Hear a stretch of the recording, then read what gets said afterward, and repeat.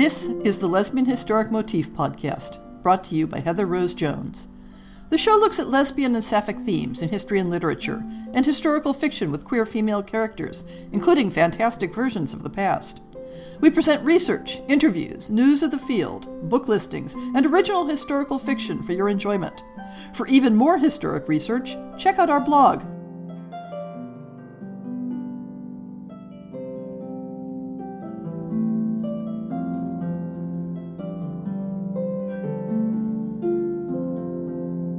Welcome to On the Shelf for September 2022. Last month kicked my ass, and I'm sitting here composing the September On the Shelf script with a brain that's gasping for air a bit. Mostly deja stuff, the sort that means you get a phone call from your boss at 7 p.m. Friday evening asking you to log on again so you can participate in a live report editing session with the directors and VPs, and the session goes to midnight, and at the end of it the conclusion is that the report has to be rewritten from scratch before Monday. It's been a bit like that all month and has left me wrung out and not up to much else except trying to recover from each day before the next. Underneath all that has been preparations for attending the annual World Science Fiction and Fantasy Convention, Worldcon for short, in Chicago, which is where I am at the time this podcast is going live. I have a fabulous schedule with panel discussions and volunteer time and business meetings and book signings and seeing all manner of friends in person whom I mostly see only at Worldcons. And missing the ones who aren't able to make it or still don't feel safe traveling or mingling in crowds.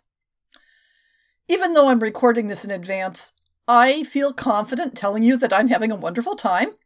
One of the items I'm involved in is as one of the co-hosts for an LGBTQIA+ Elders Meetup social gathering. When I saw that on the schedule as I was picking programming items I was interested in, I had a brief moment of thinking, wait, am I an elder? But however much I sometimes question whether I feel part of a community, I've been doing this SFF fandom thing as an out queer woman for over 40 years now. So I guess that really does make me a queer elder. I'm participating in several panel discussions that are very near and dear to my heart and quite relevant to this podcast. One is Reclaiming History Through Alternate Yesterdays, where we talk about using alternate history to challenge the dominant historical narratives and to center those who are often marginalized in the study of traditional history. Every single work of queer historical fiction is doing this work alongside fictions that tackle the contexts of race, colonialism, disability, and other topics.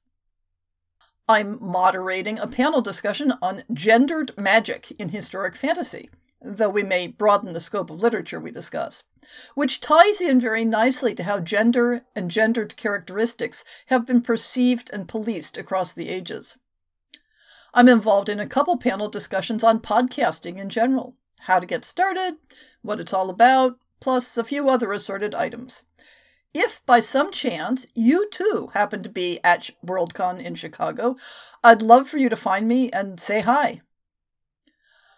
On a more routine topic, this is your monthly reminder that the Lesbian Historic Motif podcast is doing a short fiction series again in 2023. So it's time for you to be brainstorming story ideas and telling all your friends to do the same. A link to the call for submissions is in the show notes or on the website. During August and continuing on into September, the Lesbian Historic Motif Project blog has been looking at articles from the collection The Single Life in the Roman and Later Roman World, edited by Sabine R. Hübner and Christian Lace.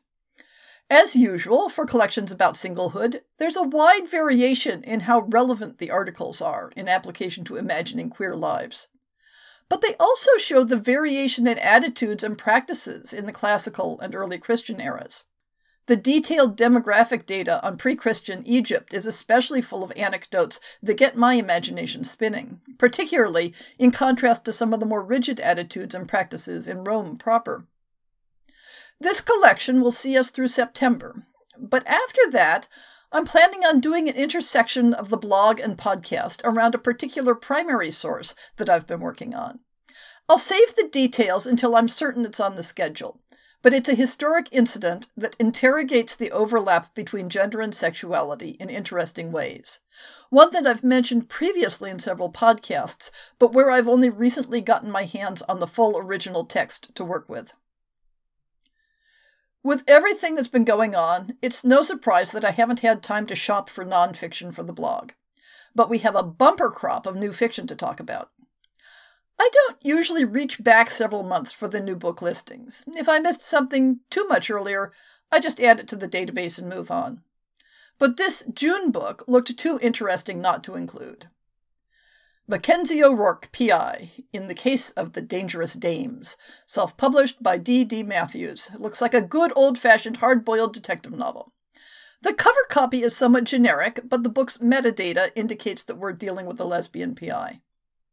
1942, in the City of Angels. Mackenzie O'Rourke was a one-of-a-kind P.I. For starters, she was a dame doing a man's job, and doing it with style.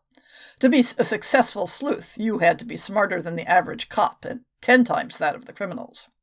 Mac, as her friends called her, was that and more. Her latest case was supposed to be a simple missing person, but turned out to be bigger than a movie plot, and more dangerous than the war the boys were fighting overseas. The clock is ticking, and lives are on the line. It's up to Mac to keep 3 dames alive until they can sing to Uncle Sam. There are 3 August books I haven't covered previously. I've been trying to do a bit of sleuthing on the first one.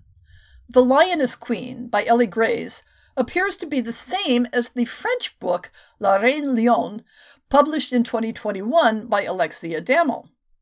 I'm a bit confused by the difference in author names, since both names have a presence on Amazon and Goodreads, but without any clear linkage for the couple of titles that appear to be different language editions of the same book.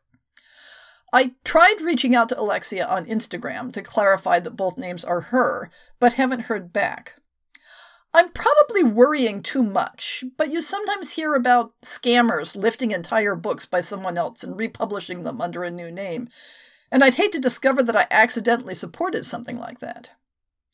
The book has a rather unusual setting, Pharaonic Egypt. Amanishiketo is the niece of the Nubian king Terektekas. Disliked by her mother and denied by her brother, she ends up reconnecting with happiness in the arms of an exceptional woman. Cheeky and rebellious, she will have to fight to save the woman she loves and her entire country.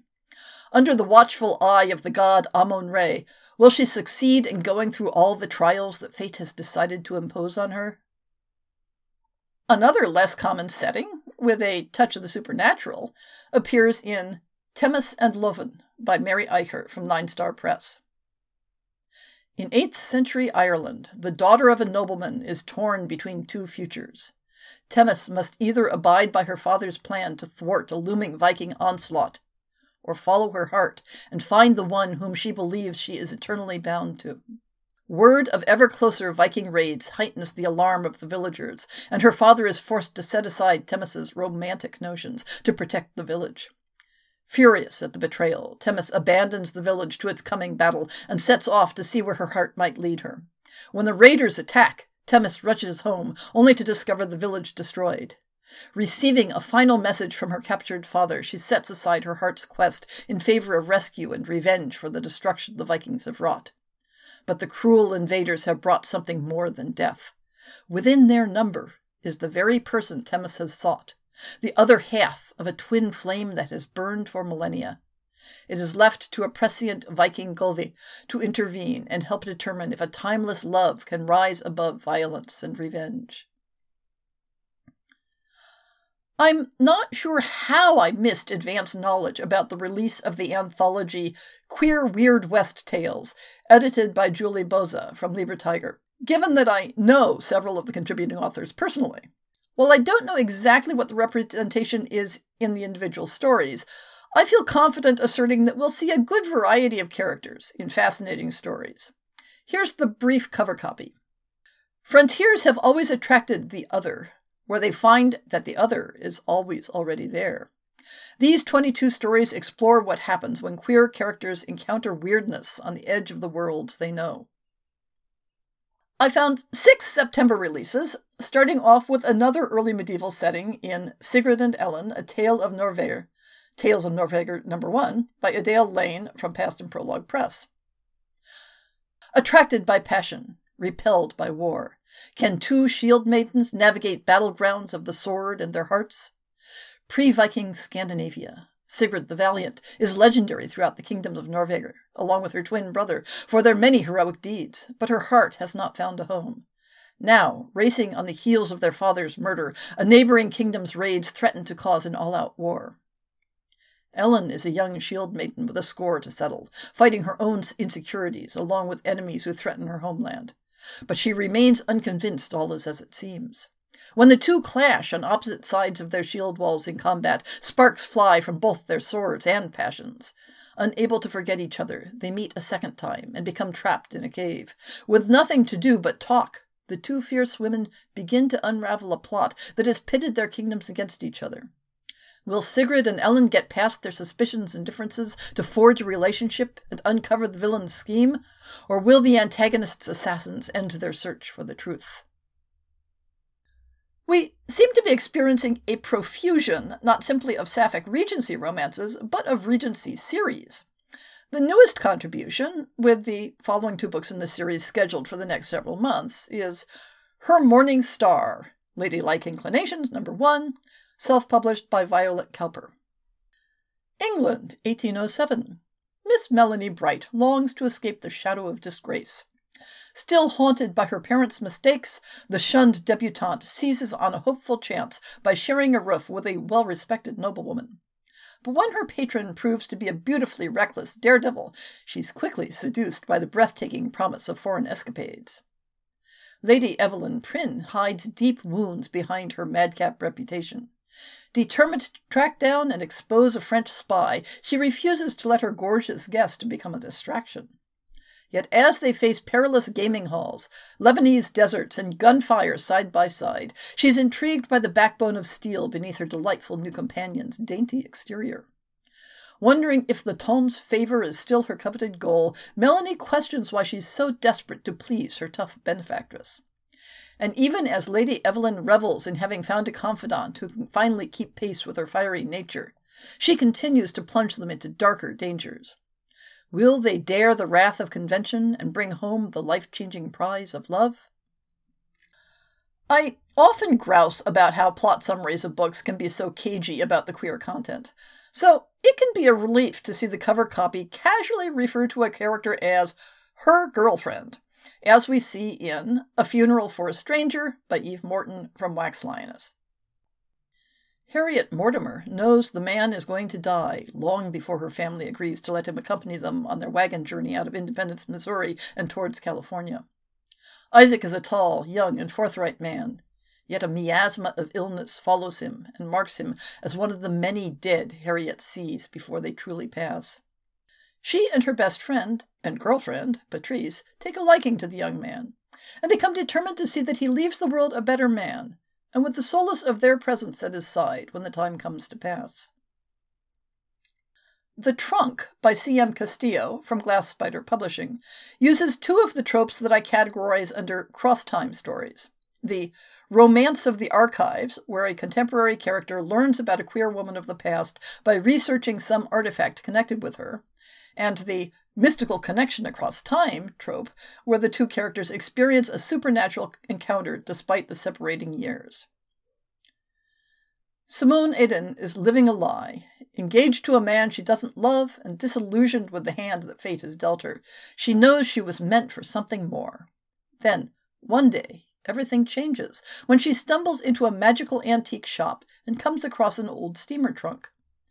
Adorned with faded stickers of its past travels, Madrid, Africa, Italy, Morocco, the trunk's timeless beauty is matched only by the mystery of its origins. When Simone buys the trunk and has it shipped to her home in Chicago, she has no way of knowing the extraordinary chain of events she has set into play. Meanwhile, 100 years ago, in 1923 New York, Vivian Oliver is on a similar journey. A brilliant anthropologist, college professor, and frequent party girl, Vivian decides she wants more out of life than champagne socials and one-night stands with beautiful women. Accepting a position on an archaeological dig in Kenya, she is determined to build a new future for herself. But on the way to Africa, Vivian's cherished steamer trunk disappears, taking with it her clothing, her dig tools, and her private journals, only to resurface a century later in a faraway place.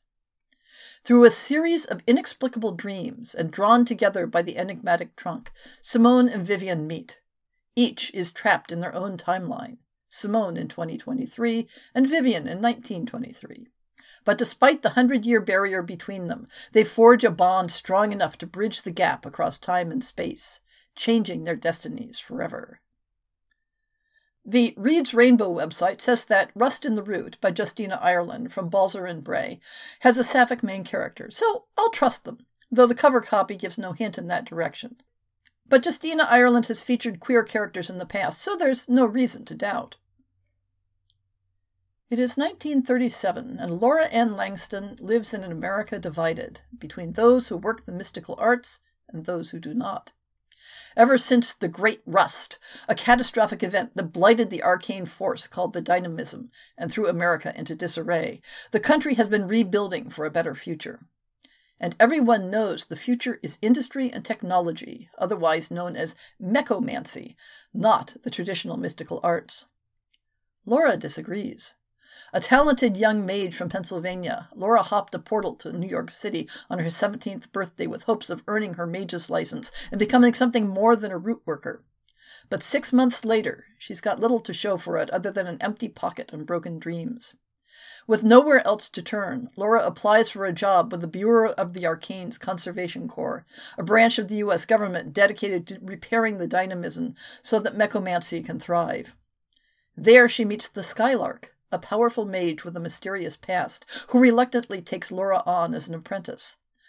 As they're sent off on their first mission together into the heart of the country's oldest and most mysterious blight, they discover the work of mages not encountered since the darkest period in America's past, when black mages were killed for their power, work that could threaten Laura's and the Skylark's lives, and everything they've worked for. Groups of women working in non-traditional jobs during the 20th century world wars is a popular setting for sapphic historical fiction, with World War I ambulance drivers and World War II munitions workers or code breakers being popular favorites.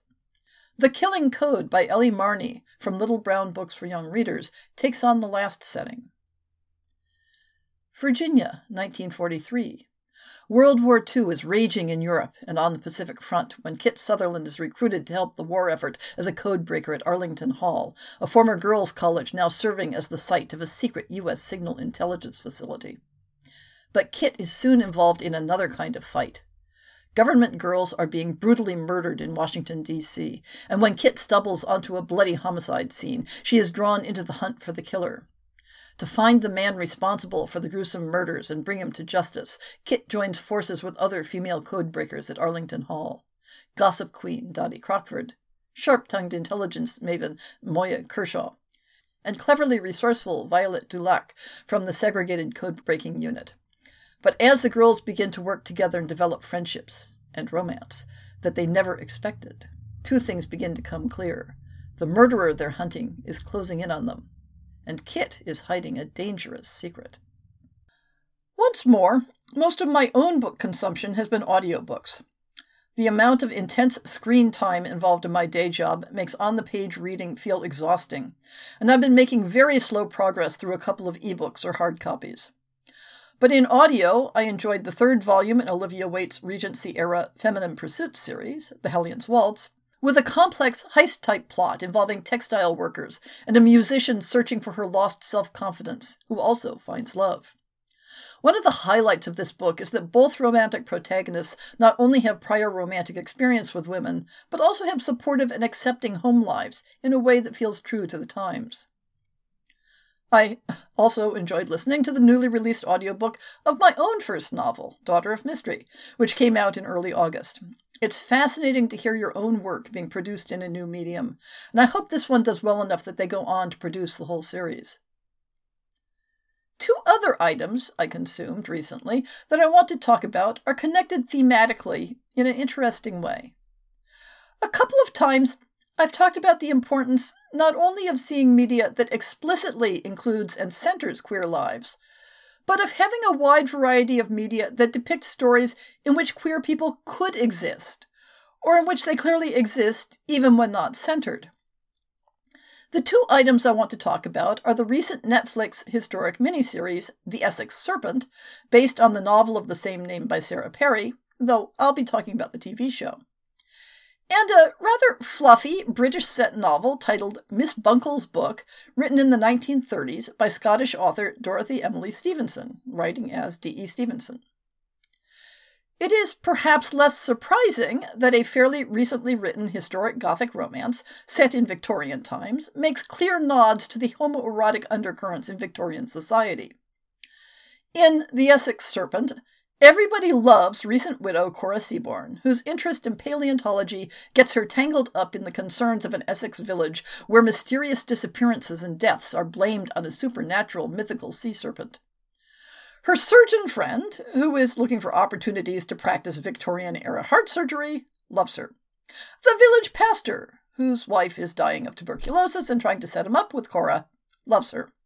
And her beloved friend and companion, Martha, whose passion is social activism, loves her. But things get complicated because Martha also has a fling with the surgeon, and the surgeon ends up living with his very, very close male friend in what likely would be called a romantic friendship if they were women. The eroticized, though never overtly sexual, relationship between the two women is depicted in how they casually share a bed and in the physical affection they share. Martha struggles with jealousy over Cora's attraction to the two men, and over the recognition that society might grudgingly accept Cora's disinterest in remarriage due to the unhappy nature of her previous one, but that society would not consider Cora and Martha's relationship to be anything more than employer and employee, or at best, friendship. But within the context of this fictional depiction, other characters within their social circle do recognize that Martha has a place and a claim in Cora's life, as illustrated by a scene where one of the men turns to Martha and says, in recognition, "You're in love with her." And Martha responds, "Aren't we all?" The story was never going to end with Cora and Martha as a couple, but it recognizes that they have an emotional bond that is as real as the various heterosexual connections in the story. And as Martha turns more and more to her social justice work, there is space to imagine her finding a new girlfriend there. In some ways, the queer representation in D.E. Stevenson's Miss Bunkle's Book is even more delightful, as it was written within the same era as the setting, and so cannot be accused of anachronism. I'm going to dive into this story in extensive detail because I think it tells us some useful and unexpected things about historic accuracy in fiction. I became aware of this book and the motif of interest through a review by author and a very prolific reader, K.J. Charles. Written, set, and published in the 1930s, the story tells of Miss Bunkle, a spinster living in the sort of small English village where everybody knows everyone else's business, who tackles an unexpected decline in her income by writing a pseudonymous roman à clef about the people around her, but with a lightly supernatural twist in which a mysterious figure wanders through the village, inspiring people to break out of their ruts and make drastic changes in their lives for the better. The story involves the reactions of her neighbors to recognizing themselves in the unexpected bestseller, their attempts to identify the mysterious author, and how the changes depicted in the book come into being, though not always as they did in the novel. Among the many stock types in Miss Bunkle's village is a household composed of two unmarried women. Let's look at several of the passages describing them. Miss King and Miss Pretty dwelt in the High Street next door to Dr. Walker, in an old house behind high stone walls. They had 9 o'clock breakfast, of course, being ladies of leisure. In this next passage, several characters are commenting on a tennis match, and we get Barbara Bunkle's take on Miss King. "It would have made a better game if they had had Dorothea Bold instead of Olivia," said Miss King firmly. "Oh, Miss King, how can you say such a thing?" cried Miss Isabella in horrified tones. "Merely because it happens to be true. Dorothea is a more reliable player than Olivia," replied Miss King firmly, and moved away. "Horrid old thing," said Miss Isabella to Barbara Bunkle, who happened to be sitting next to her. "It's just jealousy, that's what it is. She may dress herself up like a man and talk and smoke like a man, but she's nothing but a cat, that's what she is." I rather like Miss King, said Barbara placidly, and she looked at Miss King's tall, commanding figure as it strode off across the court with some affection. Of course, she was rather frumpy, with her deep voice and her short hair, and her strange habit of wearing tailored coats and skirts with collars and ties like a man. And very often she was to be seen with a cigarette in the corner of her mouth, and her hands in her pockets. But after all, these little peculiarities did nobody any harm, and there was something rather nice about the woman.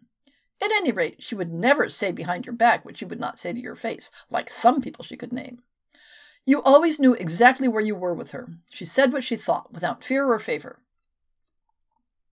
As one of the other characters is reading through the novel and recognizing who the characters are meant to be, while being amused by the unexpected turns their lives take, she thinks, "In fact, everyone did something queer, even Miss King and Miss Pretty."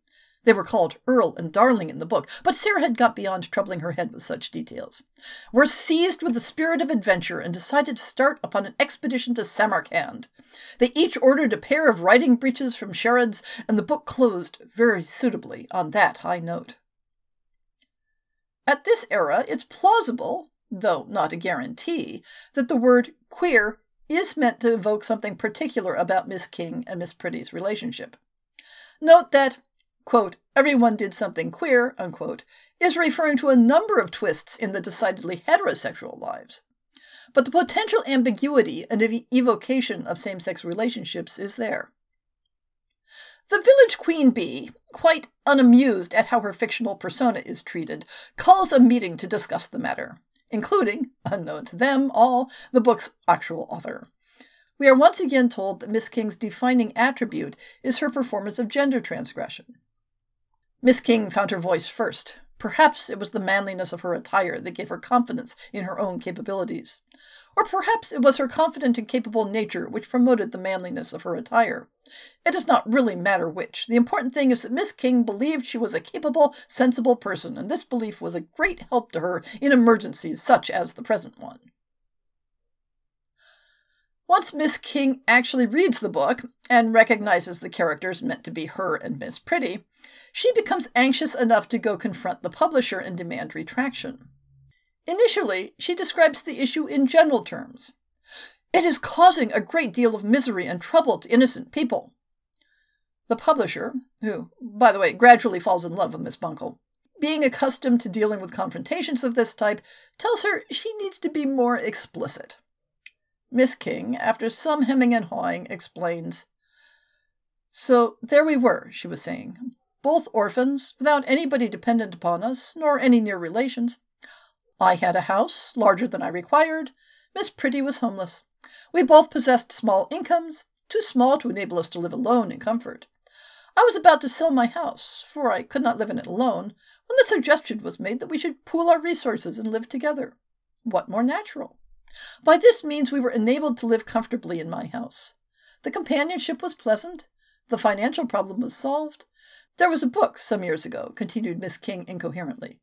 "It distressed us very much at the time, but it had nothing to do with us, and I decided to ignore it. This book is far worse. It's all about us. It's far, far worse." "You have misread the novel entirely," said Mr. Abbott uncomfortably. "I assure you that you have misread it. There is nothing in it to cause you the slightest distress. The author is a particularly simple-minded person." "But Samarkand!" exclaimed Miss King, trying to keep the sound of tears out of her voice. "Why Samarkand, of all places?" "I don't know anything about Samarkand," said Mr. Abbott truthfully. "But to me it has an adventurous sound, and I feel convinced that that was what was intended to convey." "A dreadful eastern place, full of vice and horribleness," cried Miss King. She gets nowhere with the publisher, and later is commiserating with another villager who advises, "Perhaps in time he will get tired of saying no. Come up and see him constantly. Publishers love to have their mornings wasted for them. Put off your visit to Samarkand for a few weeks, and sit upon Mr. Abbott's doorstep." "Samarkand!" cried Miss King, goaded to frenzy. "I'm not going to Samarkand, and why should I? What's it got to do with you where I go? I shall go to Samarkand if I like." Now, why should the reference to Samarkand, a city with deep historic roots located in modern Uzbekistan, bother Miss King so? Why should the associations of it be vice and horribleness? And what sort of vice and horribleness? It is located on the ancient Silk Road, and in the late 19th to early 20th centuries was caught up in the proxy wars between Western powers, eventually becoming part of the Russian Empire and then the Soviet Union, which was its status at the time of this book. But one gets the sense that Miss King isn't thinking of contemporary politics, but rather that Samarkand is standing in for the exotic East, a place where standards of behavior are quite un-English, and that the people who live there, or even simply visit there, are suspect in some way.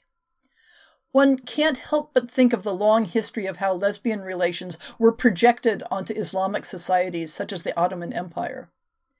It's hard not to be reminded of Anne Lister's dramatic travels to that general part of the world that ended in her unfortunate fatal illness. Taking a step back, it's clear that Samarkand is standing in Miss King's mind for sexual deviance, and that Miss Bunkle's book, she believes, is accusing her and Miss Pretty of things she would prefer not to discuss explicitly. But as life goes on, we learn that Miss Angela Pretty has some chronic lung problems, and her doctor raises the question with Miss Ellen King about a change of environment.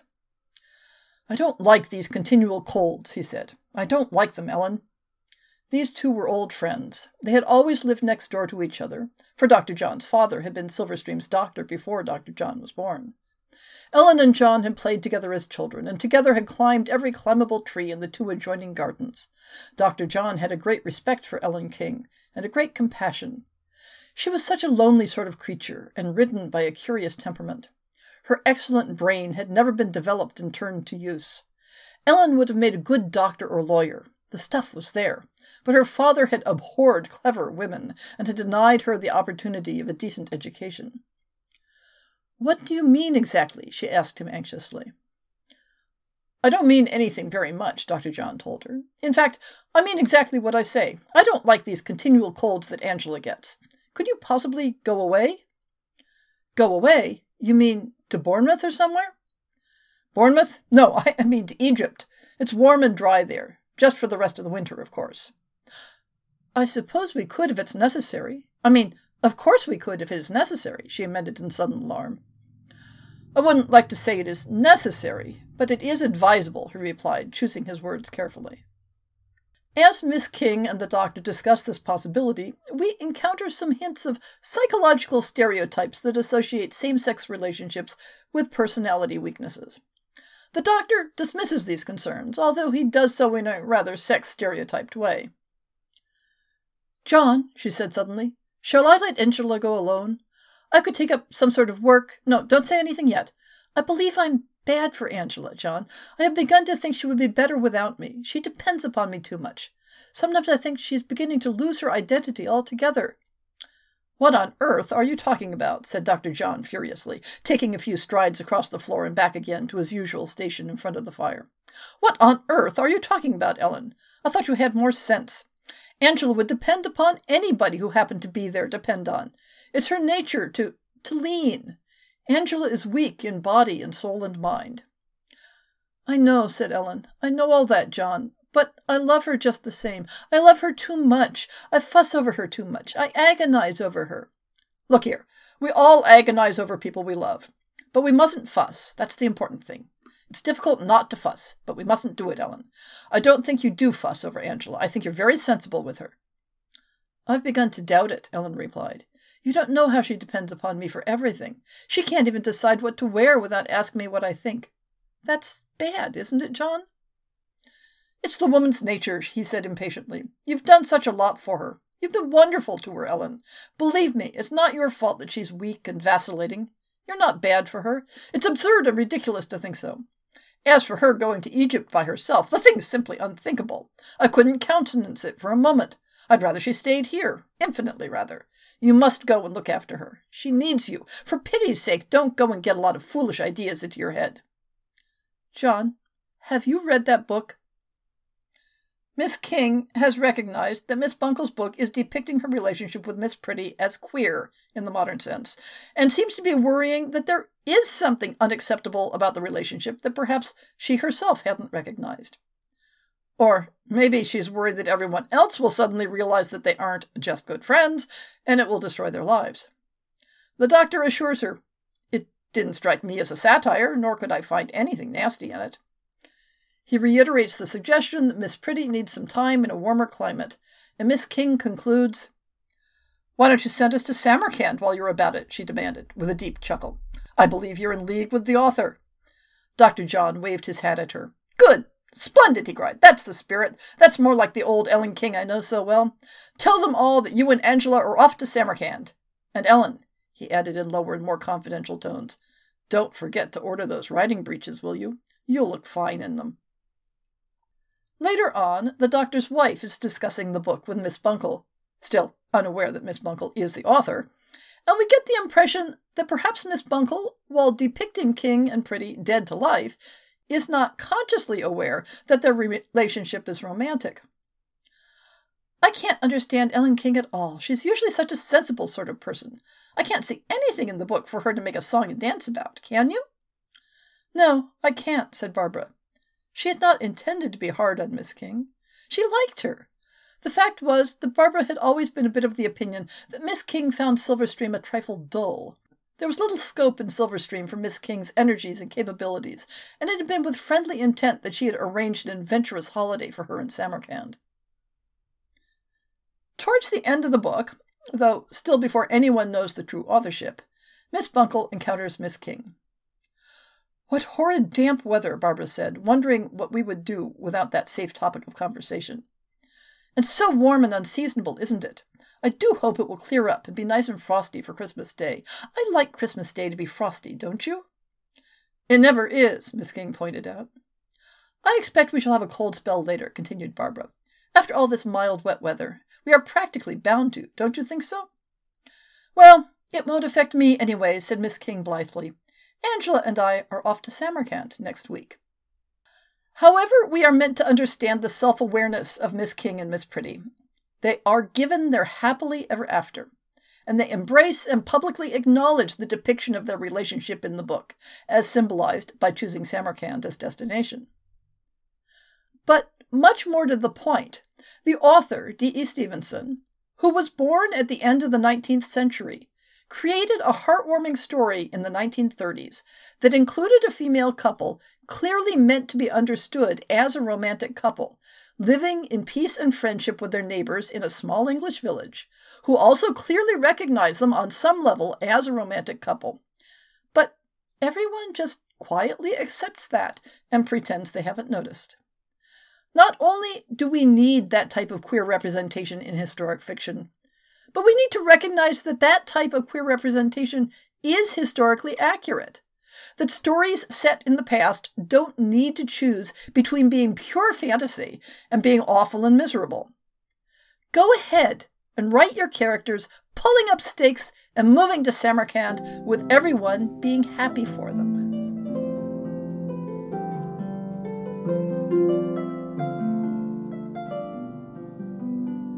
I hope you've enjoyed this episode of the Lesbian Historic Motif podcast.